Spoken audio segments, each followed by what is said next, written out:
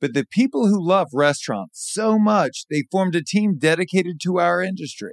Before Catherine joined the customer success team, she managed the Modern in New York. Yeah, that Modern. Before Julia joined the team, she worked at Aucheval in Chicago for half a decade. Yelp is for restaurants because our people are restaurant people. Meet the new Yelp at restaurants.yelp.com/podcast. Now here we go. You might get people coming in for experimental food once, but they're not coming back. And again, going back to Tom Colicchio, he said, they'll show up for you famous little chefs. They'll show up because of the venue. They'll show up because of this, but they will only come back for the service. Welcome to Full Comp, a show offering insight into the hospitality industry, featuring restaurateurs, thought leaders, and innovators. Served up on the house.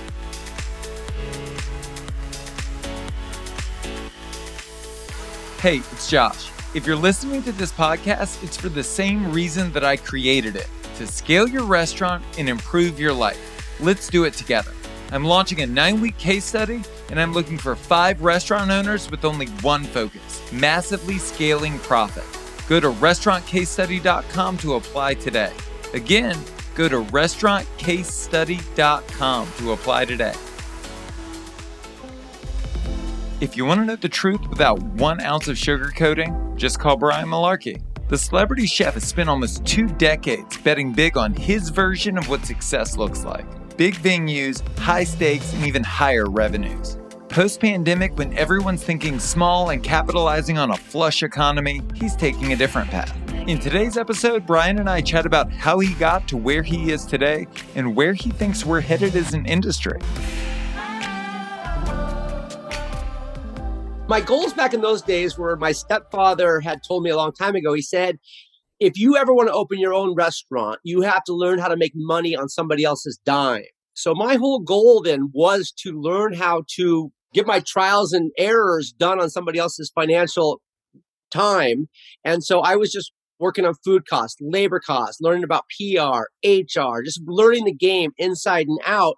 And ironically, when I went on Top Chef the first time, Tom Colicchio grabbed us all because it was season 3. And he said, hey, I've seen a lot of people fail from the first 2 seasons, and I want to give you guys a warning. If you don't know how to run a restaurant, don't just let this little mini fame you just got guide you into a tragic black hole. He said, go back, learn this craft. He said, it's not about cooking. It's about a business operation. And I think so many people think, oh, I'm a great chef. I can open a restaurant. Well, if you can't run numbers, that restaurant's not going to be around very long. So that's all I was paying attention to at Oceanaire, was just running numbers, running the team, and really just pushing it as much as I possibly can, because it was a chain restaurant. But the fact that we could control the menu, ours was just so much better than all of the other Oceanaires. And I totally get that. But how do you, I guess, navigate the artistry involved in being a chef? Because that's, in my life experience, and I'm not a chef, I don't fucking cook. But in my life experience, there's been difficulty in reconciling the business of running a restaurant with the artistry required to create a great restaurant. So how do you reconcile the two? Wise person, I'll say this several times today, I'm sure. Wise person once told me, if you cook for the elite, that small little boutique group, right? Those rich people, real cool, and you're really putting the artistry into it. If you cook for the elite, you will live with the masses. But if you open the gate wider and you start cooking for the masses, you will live with the elite. So there's a fine line of being able to have your integrity, put out great product, but make it a product that enough people understand that it will generate a lot of income in a larger format of a restaurant. Is that why you have focused centrally on seafood, because it is so popular? No. I'm way off seafood now. We're steaks, pastas, seafood. Seafood's a tough one right now because the cost is so high. And in order for me to get any sort of value out of it or any sort of a cost out of it, I'm going to have to charge an astronomical amount. I mean, our local lobster, you can't get that on the menu for less than like $60. That's probably half a tail, right? But the idea is that we focus only on large venues. We don't have a venue that's less than probably 150 seats because we tried some small boutique venues back in the day, Gabardine, and those don't pay enough bills to pay the talent, the management, and the ownership. So that's why we have larger venues. Don't you feel like that's contrary to what everybody's been talking about post-pandemic, though? Everyone talks about thinking small footprints, small menus. And are you not concerned about the large rents and the extreme overhead that comes with these large venues? I've been crushing the big game for a long time. I only know how to play one way these days, and that's big. All right. We did 800 covers at one of our restaurants on Thanksgiving. Oh my We did God. 550 at the other restaurant, right? And what's not big is your rent when you're doing numbers like that. For sure. Your cost. We always laugh. There's a waterfall effect. You got fixed cost, but once you get up here, those things just disappear and the money just rains. And people are partying. It's the Roaring Twenties Part 2. People want to be in big rooms. They want energy. They want the music pumping, the food flying, the glasses clinking. It's time to celebrate life right now. So, and people are spending and spending and spending. Now, if I was going to open a new restaurant, one, I'd slap myself in the face because I don't want to open a new restaurant right now. If it's not something that you remember pre-pandemic, people are not really willing to take a chance on a new restaurant. They want to go to what they remember as a great restaurant because they missed it, right? Introducing a new restaurant right now is extremely difficult and extremely scary because we've already accomplished paying off most of our debt in our venues. So now we're just looking at great profitability, but we had 2 leases on the table for one up in LA and one in Laguna. And when I saw this PPP money just keep flooding the industry, I got really scared. Not gonna lie, I smoked some pot. I watched The Big Short. And I got scared because, man, the economy can't get this high without correcting itself, right? And the 2008 Big Short situation, it's looming. And I would not take on new leases because as restaurateurs, we are not smart people. We have giant cojones, but we are dumb as a box of rocks, right? And the fact is, I have to sign personal guarantees on these venues for upwards of, 2 to 3 years. And I don't see the economy hanging on for another 2 to 3 years. So let's talk about branding, because I think one of the reasons you're able to fill venues that are so large is because you've got a big brand. We're very fortunate. I mean, it's something that not many people get to have. And a lot of people that do have it don't know how to utilize it. Like I go on Top Chef and I'm like, hey, what are you guys doing? What are you playing for? And they're like, I don't know. I'm like, do you got a restaurant? They're like, no. I'm like, well, why are you making an ass of yourself in the public eye? Unless you have something to market, we don't get paid to go on these game shows. We don't get paid. I'm going on a show next week. The only reason I go on these shows is to bring brand awareness to my brand.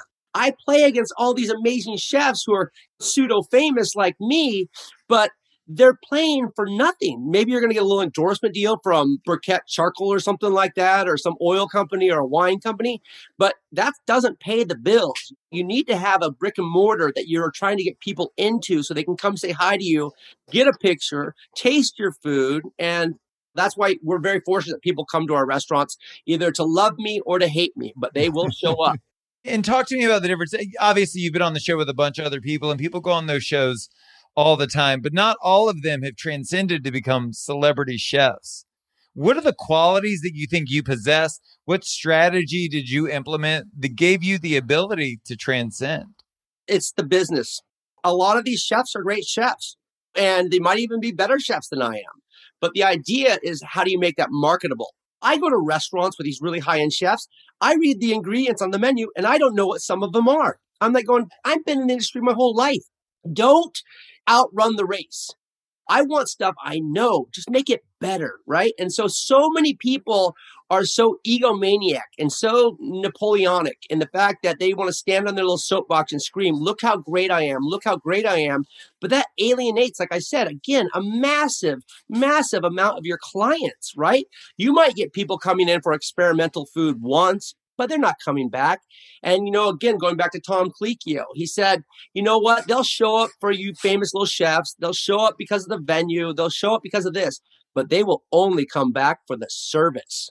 If I don't feel great about my experience, I'll name a restaurant that, actually, I won't name a restaurant, Jelena up in LA, where if I were to go to that restaurant, they make me feel like an asshole. Like, oh, what can we give you, you peon? Now, I love that restaurant. I think the food's amazing, but man, they make me feel like an asshole eating in there. So it has to be all things. And my business partner, Christopher Pumper, and I figured out a long time ago, hospitality is easy. but so many people miss it because they focus on one avenue of it.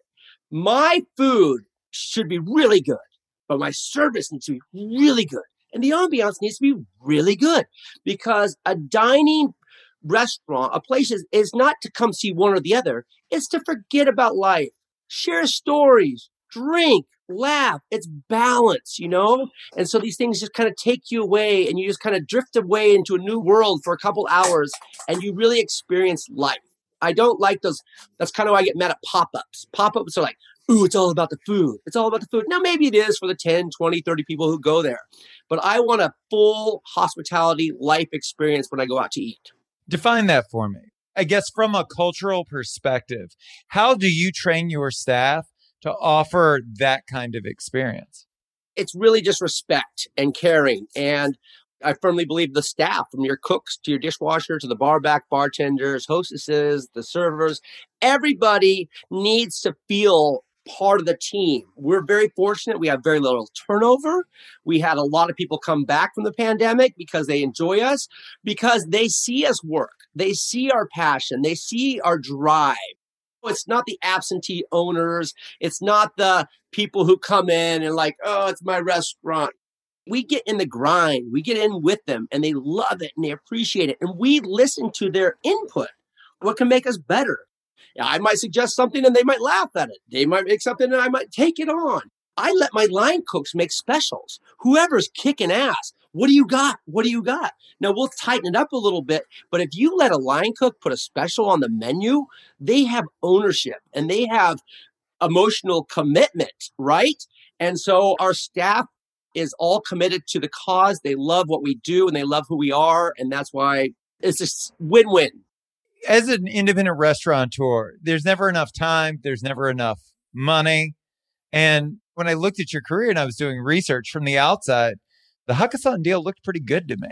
But you also see like Airbnb gets acquired, right? And then the founders leave after a few years because nobody really likes working for a business daddy.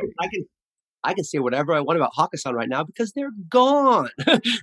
They are now currently owned by Tao. And hey, Tao, if you want to unload some of those early restaurants that Hakkasan bought off me, I'll pay a low dollar for a lot of them, all right? I'll take the one in La Jolla. I might be interested in the one in Hawaii, more or less, because I want to go over there again.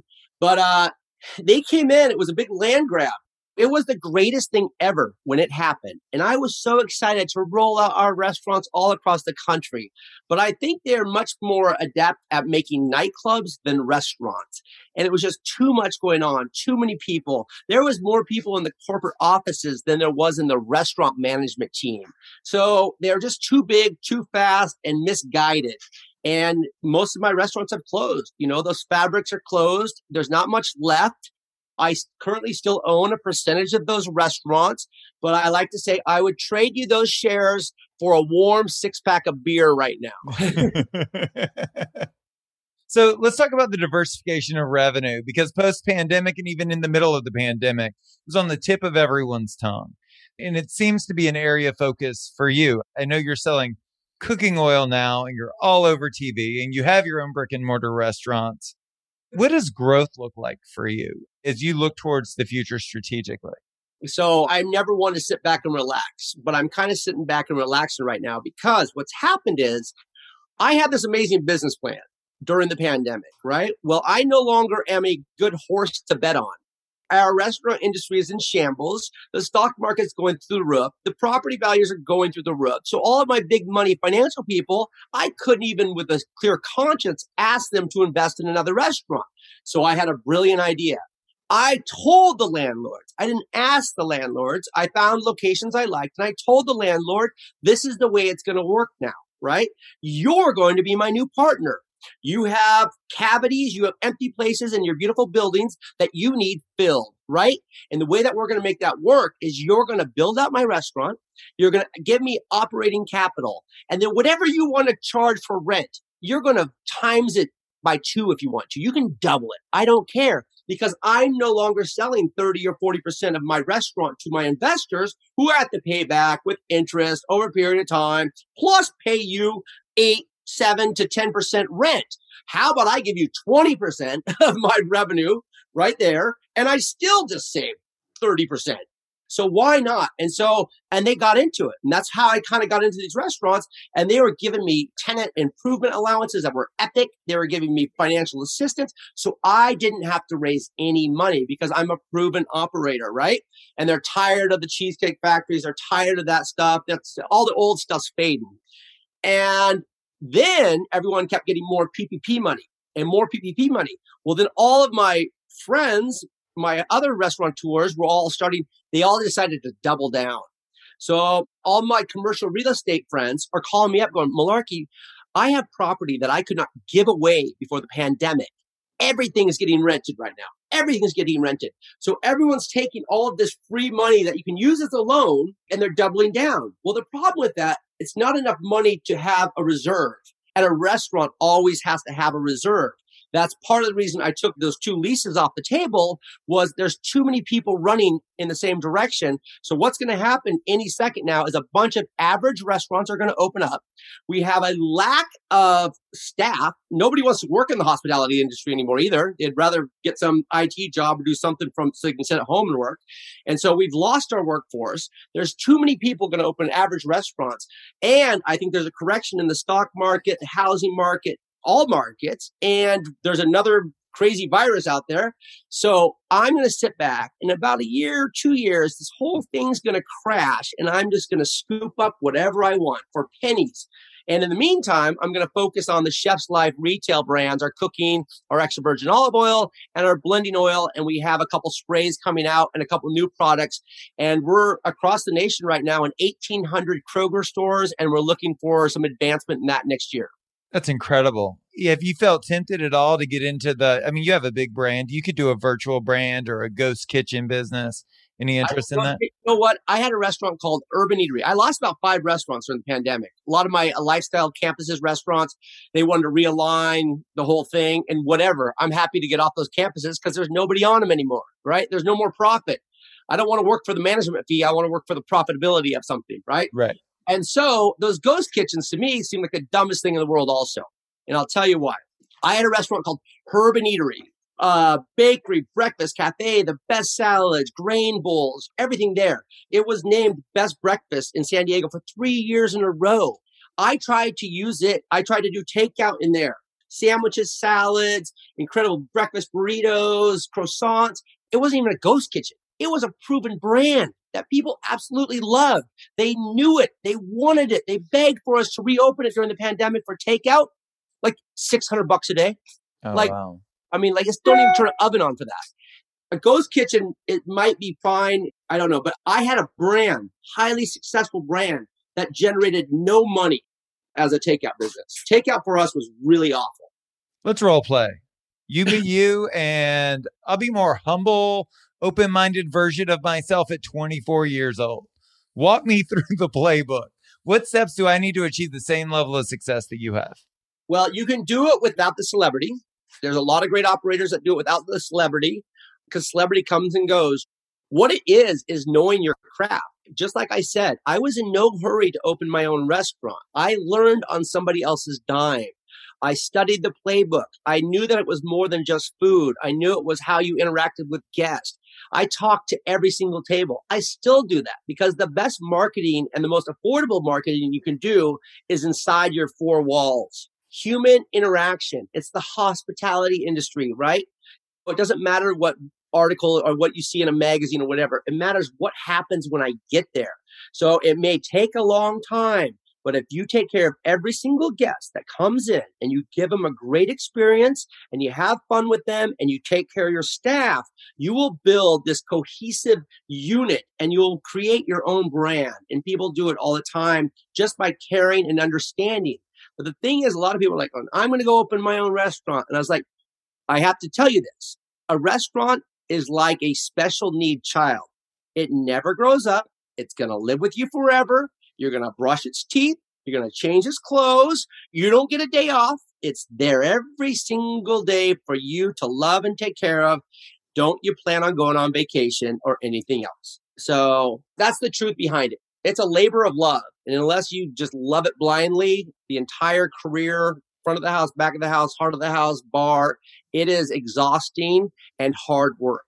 What mistakes have you made that I should avoid? Don't ever believe, hey, my lawyer's your lawyer. Just sign the doc. That'll cost you millions, all right? That'll cost you millions. Your lawyer is never somebody else's lawyer, all right? You always need your own lawyer. Also, the worst thing I ever did was I was so high and mighty after my first restaurant, Seersucker. I built this like monster kitchen, all this rotisserie. And it took an army just to turn the fire on in this place. And so that was not efficient. A lot of first-time chefs or early chefs, they build the kitchen of their dreams. No. The kitchen doesn't make the money. The restaurant makes the money. So you have to build a highly efficient, small kitchen where the dish room's there, this is there. People spread it out too much. And you got to look at labor. Labor's a massive, massive bleed. Other than that, cook for the people. Don't cook for yourself. Cook for the people. Let them tell you what they want, and then you cook for it. It might be steak and fries. Make it the best steak and fries they've ever had in their lives, right? We all do the same things. We're not geniuses. We're just doing it all. Make sure your stuff just tastes better. Better seasoned, fresher herbs, better steak, whatever it is. Just give them what they want. So many chefs cook for chefs. Well, they're not your clientele. One, because they're probably broke. And two, they're not enough of society. So I talk loud, I talk proud, but I actually am humble when it comes to my food. I give people what they want. I'm not an egomaniac when it comes to my food. And I think that's very important. It's an industry podcast. And at the end of every episode, I like to give the guests an opportunity to speak directly to the audience. There are thousands of restaurant owners and operators listening. Do you have any advice or words of encouragement? Come early, stay late. That was the name of my cookbook back in the day. Yeah, I think everything I've said really is it. Touch every table, get to know your guests, find out what they like, find out what's working for them, and then take care of your staff. It's right there in front of you. We can all win in this industry, but so many people just think it's a plug and play, and it's not. That's why I failed on the fabric restaurants. Even with Hakkasan, I opened too many restaurants too quickly and didn't build the culture. You're better off to have one great restaurant than 3 average restaurants, right? One bad restaurant will sink 2 good restaurants. So focus. Don't worry about keeping up with the Joneses. Just take care of what you can do. And you can make a great living off a smaller restaurant if you're the chef operator. There's a great living to be made off of that. But if you're not, you need to have something that you can kind of figure it all out.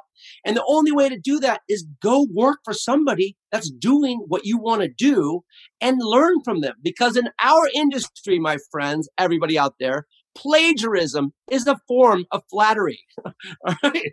We are that lazy and unoriginal. When I go on epic eat trips before I open a restaurant. I mean, I go to the biggest food cities there are. We eat 3 dinners a night. We're looking at China. We're looking at the cardstock on the paper.